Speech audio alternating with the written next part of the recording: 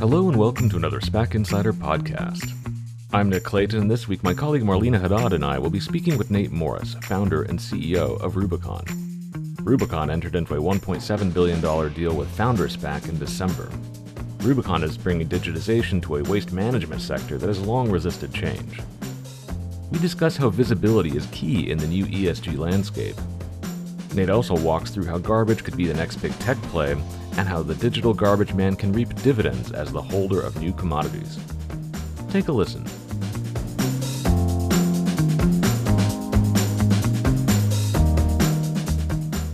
So Nate, one of the fun things about this show is just getting to talk to companies and industries that have been doing things a certain way forever, and they're really turning that on its head. And there are a few industries older than waste management, it seems. So when did you first notice that there was a real opportunity in disrupting it? Well, waste is something that impacts all of us, as you know. And as a graduate student, I got particularly interested in the environment and started studying about where the environment was headed. And I figured that the environment's a pretty big topic, and someone who kind of came from the policy lens, I felt like that the government shouldn't be in the business of picking winners and losers around the environmental propositions that are populating business. It should actually be the business leaders that really drive a lot of environmental change through the free market. And this really started my wheels turning to think about what are some of the categories that could be reimagined related to environmental impact. And waste management, as you pointed out, was one of the oldest. Waste is something that's plagued humanity really since mankind first set foot on the earth. It's been a challenge for all of us. And it's really been done in a very antiquated fashion prior to Rubicon. I was really blown away that, just as a graduate student doing research, that these multi-billion-dollar companies that have been public for a very long time were at best running a DOS-based system when I started Rubicon. And for those of the listeners that maybe remember DOS, this is an operating system that was very prominent in the 1980s, very antiquated. And I also saw that there was still lots of fax machine use, people running business off of spreadsheets and phone calls, no real platform. And that's what compelled me to start Rubicon, is the technology side, but also the environmental side. One of the other things that I learned about the space was this is an industry that for generations, Wall Street has done incredibly well. It's been an incredible stock for lots of people. But the challenge is that many of the big firms that Wall Street's betting on, they're tied to landfills to make most of their profit. And through these business models, we're incentivizing more landfill volume as opposed to finding ways to making commodities more recyclable, and the trash that we throw away go to a better spot and be more circular. And I realized as an entrepreneur that we need to be devoid of having assets, the truck or the landfill, in order to be agnostic about what happens. And so really the proposition was very simple from the very beginning. Let's move in an environmental direction that makes more sense. Let's use technology to digitize a space that was in essence, operating like a utility. And let's begin to move the industry away from these landfill assets.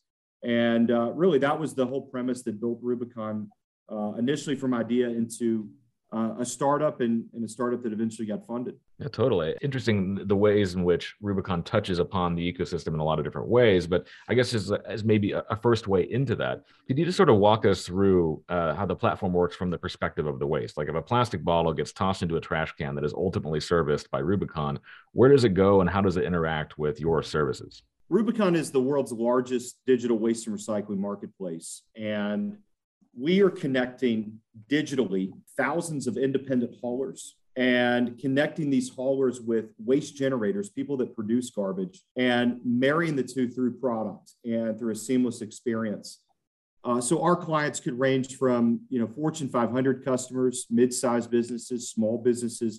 Now that also includes cities as well over the last few years. But the big idea is that everyone needs garbage service to run their business. Everyone has to have the garbage taken out. We're able to arrange the service with these clients, sign long-term contracts, and through that process, the client gets a wonderful product experience, the ability to get real-time data, the ability to see how much waste is being diverted from the landfill, and have a product experience that mirrors that of any other product that you would engage with. And through this network of independent haulers, most of them, again, don't own their own landfill. So we're able to find ways to extract commodity opportunities into more recycling that can generate revenue for the client. So things that were getting buried into the landfill with a previous provider prior to Rubicon, now that same material could get recycled and could be transformed into revenue. And in some cases, we've also offset waste spends to actually be net positive because so much revenue was created from the commodities that we were able to save and able to recycle as a result of this new business model. And so, as you've mentioned, you have very different customer types at each stage of this process. Can you talk a bit more about who you're directly serving at each stage, from waste services on through to your commodities exchange and smart city offerings? Absolutely. So we have a product. This is really the mainstay of the marketplace, which is Rubicon Connect. This is our commercial business. So we're able to connect with brands like Walmart or Starbucks or FedEx, who are some of our customers, and able to provide waste service for them. Then as a result of that, obviously getting to higher recycling rates because of a business model that's digital and that favors the ability to divert material away from the landfill. We're also able to go to cities as well. A city we just signed this year, the city of Houston. We've been working there for several months now in Houston. And I'm very proud, particularly of Houston, because it's so large. And it's also home to some of the world's largest waste companies. So I think that that speaks volumes for the Rubicon opportunity. But Rubicon's partnership with Amazon AWS is also very, very critical. Amazon has recently featured Rubicon in their documentary around the environment. This is available on Amazon Prime. You can see the Rubicon products that are running in cities. This is our smart city product on full display. And this has been something that many cities have struggled with. Most of the city and government infrastructure still around our country lacks digitization. And so the opportunity to work with Rubicon, if you are a city like Houston, is to get higher rates of digitization, better product experience, also begin to aggregate data. So those city managers or the mayor, city council can also see where new recycling plants can get built, where new infrastructure needs to be built, if we need to buy new trucks, and then also using image recognition to understand contamination levels at the ground floor of what's being recycled and what's not in a city or municipality. Right. And I imagine whether you're serving a hauling operator or a Walmart or a city, that the terms and length of those relationships differ quite a bit. So can you talk a bit about how the scale and the length of those contracts differ and change over time? Typically, our contracts are 3 to 5 years. And, Wall Street typically bets on a 12-year lifetime value for any waste contract. We believe ours is higher than that because of the product experience and the engagement that we get with the customers in this new approach. And I think that, as we all know, that we have to be more responsible for our brands. That means all the material that's coming out at the back of the house, that's our responsibility to ensure that we are doing the right thing. And I think companies are now seeing this, and they're looking for long-term engagement in order to get to their diversion goals and get to the recycling levels that I believe their stakeholders are now demanding of them to say, hey, we can't do it the old way, the way we used to do it. I'll give you an example. I think that Walmart has changed the game for the entire waste industry on many fronts, but one of the big ideas that they had early on, a guy named Lee Scott, who was their CEO in 2005, said, Walmart's going to be landfill free by 2025. And that means that they had to remake aspects of their supply chain. They had to demand more of their partners and vendors and all their team members in order to get to this goal. And Walmart's diversion rate across the United States now is over 80% because of this big goal. And I think that many companies are now following Walmart's lead about we have to be responsible for what's at the back of our buildings, what we're putting into the ground. Common sense will tell you that anything you bury in the ground is going to get into your food or your water supply, and it's going to have long-term repercussions for generations to come. And that gets straight at actually what I wanted to ask you next, which is the SEC has recently put a lot of focus on more heavily scrutinizing companies trying to toot an ESG horn without necessarily backing that up with a ton of evidence. So how does Rubicon fit into the changing landscape there, with presumably greater regulation coming in the future, but also by giving companies a little more visibility into what they're doing? Yeah, Rubicon's values and its core mission has not changed since the founding of the business. Our mission is to end waste, and that's really waste in all of its forms. That's obviously garbage that we're referring to, but that's also wasted time, wasted money, wasted energy, wasted human potential. And that's really the mantra that drives the business day in and day out. And I think it's because of that mission that we've been able to recruit folks from Silicon Valley, some of the best in tech, to come and build aspects of Rubicon to bring to market. And I think that mission has really galvanized us to be different and to be a safe place for great talent that typically would never think about the waste category prior to Rubicon. But we were one of the first early adopters of certified B Corp. We're now one of the largest certified B Corps in the world. So we did this in 2012. And so we've been living and breathing a lot of these aspects related to the environment, community, our governance, the way we run the company. And I think it makes for a much better company, a much better well-oiled machine that as we become public, I think that we've been operating in a way, in a standard that most startups would never, ever think about. And I think that gives us a long-term advantage of being a great business, but also you think about the systemic threats of business today, it really comes from culture. And I'm very proud that for the last 5 years, we've been certified as a great places to work. I think that's a true reflection of sort of our employee happiness and engagement and how they feel included and how they feel safe at Rubicon. But I think, look, whatever you want to call it, ESG, environmental impact, our mantra has not changed to end waste and to drive recycling rates as high as possible. And we make sure that all of our data that we collect is certified by TrueCost, a third-party verifier of those metrics. So anything that we give to our customers, it's not just Rubicon saying this, but it's our third-party validation as well, that we're ensuring that that information is correct before it gets over to our customers or our haulers. Yeah, great. And you're touching upon the operations side, and I wanted to get into that too, and that your approach is to be asset light and dodge a lot of the overhead that legacy players take on in this space. So from a margin standpoint, what are the things that you're focusing on to get the most value out of your slice of this marketplace that you've created? If you look at the industrial sector, this is the last sector of our economy that's really left that hasn't been digitized in a big way. Most of anything else in our economy is really highly digital. It's gotten away from the antiquated model, especially over the last decade with smartphones. But the industrial sector is a little bit different. And I call that out because waste is an industrial category.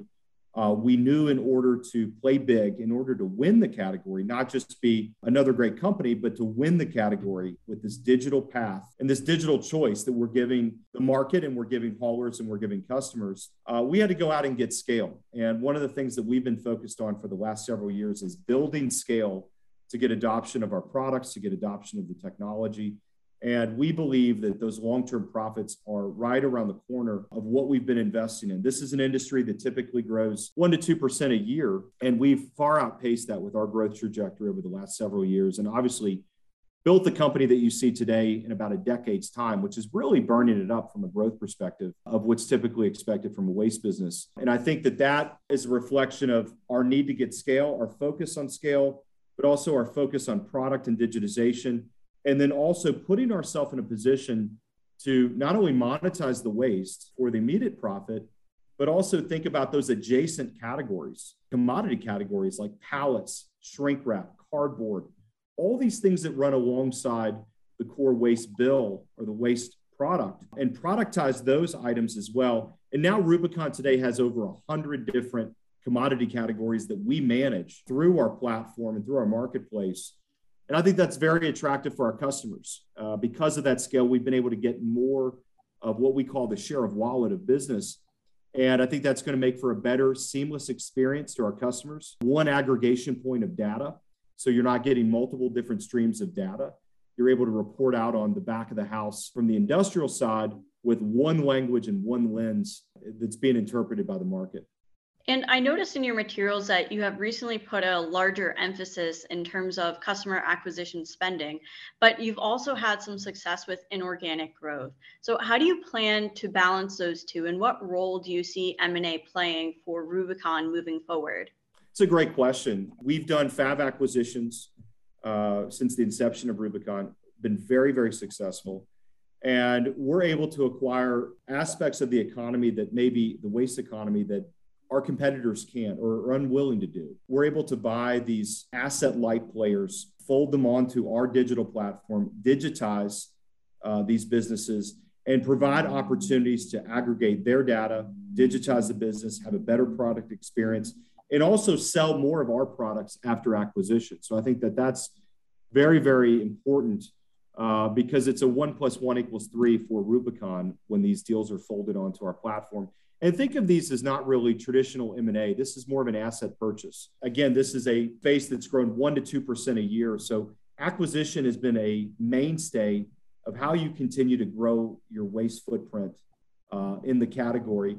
But we're also coupling that, I think most importantly, with organic growth that I believe will exceed 20% year over year. And I think this makes for a great combination for our shareholders, that we've got the resiliency of an incredible growth model, but we also have the conservatism of using traditional M&A and being able to fold that back onto our platform.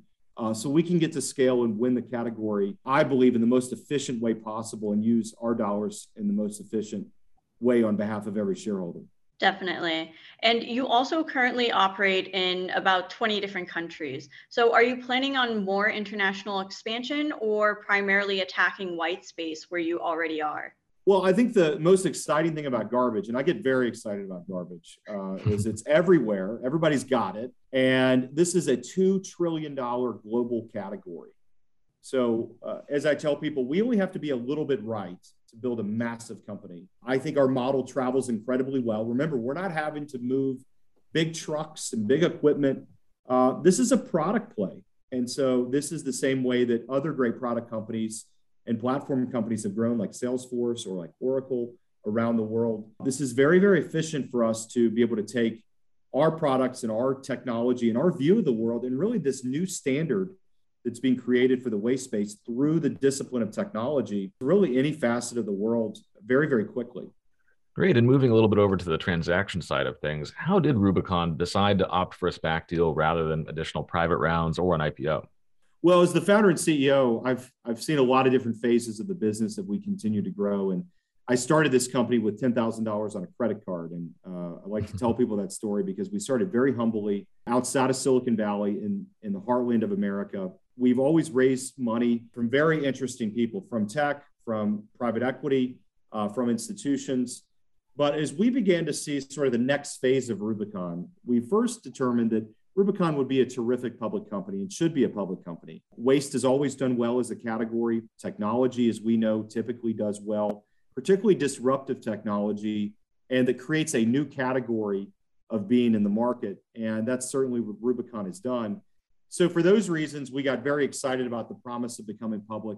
The SPAC seemed right for us because it was time efficient, it was cost effective, and we found a really terrific group of partners that had all been founders themselves. They built billion-dollar-plus businesses, many of them. They came from great companies like Toast, which has done very, very well as a public company. So we were excited to work with them because we thought that they certainly added lots of growth, expertise, market expertise. Many of the folks in the SPAC had been public before or were part of public companies as board members. So this seemed like the right place for us.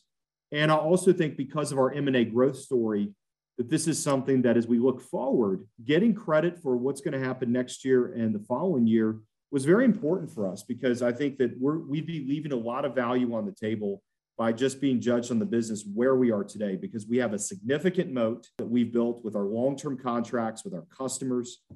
And I think we have really the space to ourselves for a very long time.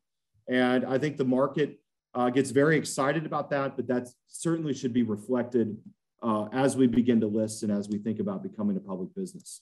Yeah, and you touched upon it a bit there already, but I did want to get into just sort of your thoughts in terms of, it's been a pretty wild year in terms of the SPAC market with, a lot of SPACs out there. And so, I mean, when you were kind of assessing all these different options, were you getting tons of calls from SPACs, and just sort of how did the founder SPAC team stand out to you, and what were sort of the things that really hammered home that they would be bringing some lasting value for you? Well, obviously, first and foremost, I'll say it's very difficult to bet against garbage. No matter what's happening in the Ukraine, no matter what the current stock market situation is or what the Fed's doing, garbage is still going to move.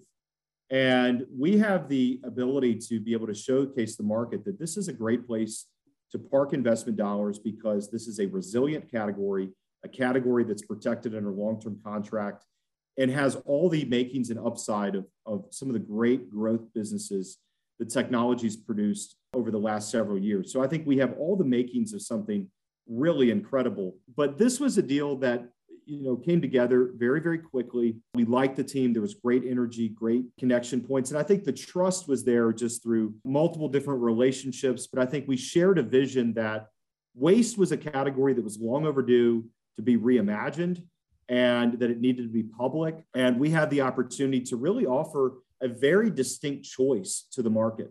You can go the status quo way, or you can go in this new digital direction. And I think systemically, if we look across the economy, digital versus asset heavy or brick and mortar, digital is going to win every time in any category. And we have the same premise with waste. And so the speed to market was there with this group. And I think the urgency to get this deal to market, that was very, very important to us. But I think the category traditionally does well. If you look at waste stocks now, they've been holding very steadily. But we have all the makings of the category, but with the upside of the growth that you see that's eye-popping for the space, 20+% year over year. And I think the market hopefully will get very excited about that. The last thing I'll point out is that, one of the largest waste companies in the world was founded by Wayne Huizenga, who also started Blockbuster Video.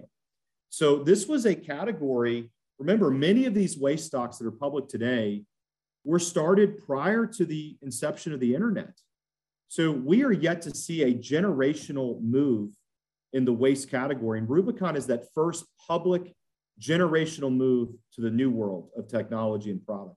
And I think that's very, very powerful. And so to get this company out the door, get it listed, I think was very, very important, because I think once that enthusiasm happens, we're able to really produce great things for our shareholders and the market. Totally. And I think it's always important to, point out that, Rubicon and Founder SPAC were able to pull together a sizable pipe as well before the pipe market got considerably more difficult. And it matters, not just, what that money is like, but where it's coming from. And it includes investments, your pipe from Palantir and the New Zealand Super Fund, which could stand to be strategic. What benefits do you see their investments providing you beyond just the capital infusion itself? Yeah, I think the New Zealand Super Fund has obviously been an anchor investor of ours for many years. And I think this is a testament to someone who knows the business better than anyone and continues to bet big on the business in the pipe. The same with the private equity firm that's involved as well from Mexico. Those two entities have been in this business for over 5 years, or coming up on 5 years for New Zealand and over 5 years for the PE shop. They've invested lots of capital. They know this business better than anyone, any investor that might be out there. They're very, very sophisticated. They have high standards on all their diligence that they have to do for their committees. And so I think this speaks volumes for the potential. And they continue to bet big on Rubicon because of its past performance, but also because of its resiliency, regardless of what's going on around the world. I think the Palantir relationship is going to be a really terrific one to collaborate on how we use data to look at everything from environmental reporting to be able to extract insights from waste. Remember, waste tells a great story about you, about your business. It really encapsulates everything that you're spending your time and your money doing. So I think the data potential long-term, working with Palantir to really harvest aspects of supply chain and how we can reimagine city infrastructure, thinking about that garbage truck as really being an opportunity, not just to pick up waste or recycling material, but as it's rolling down the street, let's get insights into road and street conditions. Let's find those abandoned lots that are not getting picked up in city surveys. Let's be the eyes and ears for county and city executives, for mayors as well. So the opportunity to collect data, I think, is very, very unique. And I think that's what got Palantir very excited. And obviously, we're enthusiastic about the partnership. Definitely. And what would you say is the advantage that you're most excited to leverage from being a publicly traded company? Well, I think first and foremost, as the founder, I'm very proud to offer the opportunity for anyone to buy into Rubicon. I'm very excited to offer that to Main Street America, that they can be part of a technology business that's, I believe, reflective of most of the country in the way that they see the environmental movement, that it should be driven by business and free markets. And that through a great business, you can solve a really big problem like garbage that really nobody wants to talk about. I think the Sopranos talk more about garbage than maybe some of our own public officials about some of the challenges we have related to it. And I think also from an M&A perspective, being public is going to help us get access to more deals to show what a great currency we have to offer to some of the targets that we're talking to. And we want them to join the Rubicon team and to continue to drive this business to get to full scale. Great. And so, how do you see technology within the sustainability sector evolving in the near future? And what do you think is the most exciting new thing that's coming ahead for your corner of the industry? Look, technology, its initial purpose, if you think about technology through the generations, whether you're inventing the light bulb or the Model T or a product or an iPhone, it's all designed to solve problems for people. And I think that Rubicon is a great example of how technology really works to solve a big problem, which is garbage. And technology wasn't meant to spy on you or to compromise your security or make you feel unsafe, like many of the tech companies have done over the years. We're here to solve a big problem of garbage. And I think that that's reflected in all of our IP that we've secured. We have over 50 patents. We've been very, very active in this space and securing what we believe the future could and should look like in the waste space. I think even using things like computer vision and image technology to understand how material is flowing through supply chains. We say at Rubicon that waste is a design flaw. So if you're producing a lot of garbage, maybe you're not packaging as efficiently as you could. Maybe you could save money if you did things a certain way and not use all that stuff. And these are the insights that we're getting by looking at the back of business and then being able to show the customer and say, if you do this or do this, you have the opportunity to save lots of money, have less of an environmental footprint, possibly save energy. And so these are things that are very accretive. And that's what I'm most proud of is the solution that we're offering to business is that it's found money, it's found time, it's not wasting human capital on solving monotonous problems that could have been solved years and years ago with the right products and technology. So it's really all those factors that I think are driving a new way, a new standard, and a reimagination of the category that I think get people really excited. Definitely. And then lastly, could you give our listeners an update on where things stand in the timeline of the transaction? Yeah, great question. Obviously, over the last few weeks, we have been working with our teams to drive toward that listing. I believe the listing will be in the coming weeks. I think we're very, very close. And obviously very enthusiastic for the listing and to be able to offer up Rubicon to the public and to share in our vision and build a great company. Great. Well, Nate, I'm not sure I've ever heard anyone make garbage sound quite as exciting as you have made it here. It's been a great discussion. I'm definitely far more interested in this, both the sector and just Rubicon's trajectory moving forward. It's going to be fascinating to watch how you guys continue to roll all of this out. And thanks so much for being on. Oh, it's been my pleasure.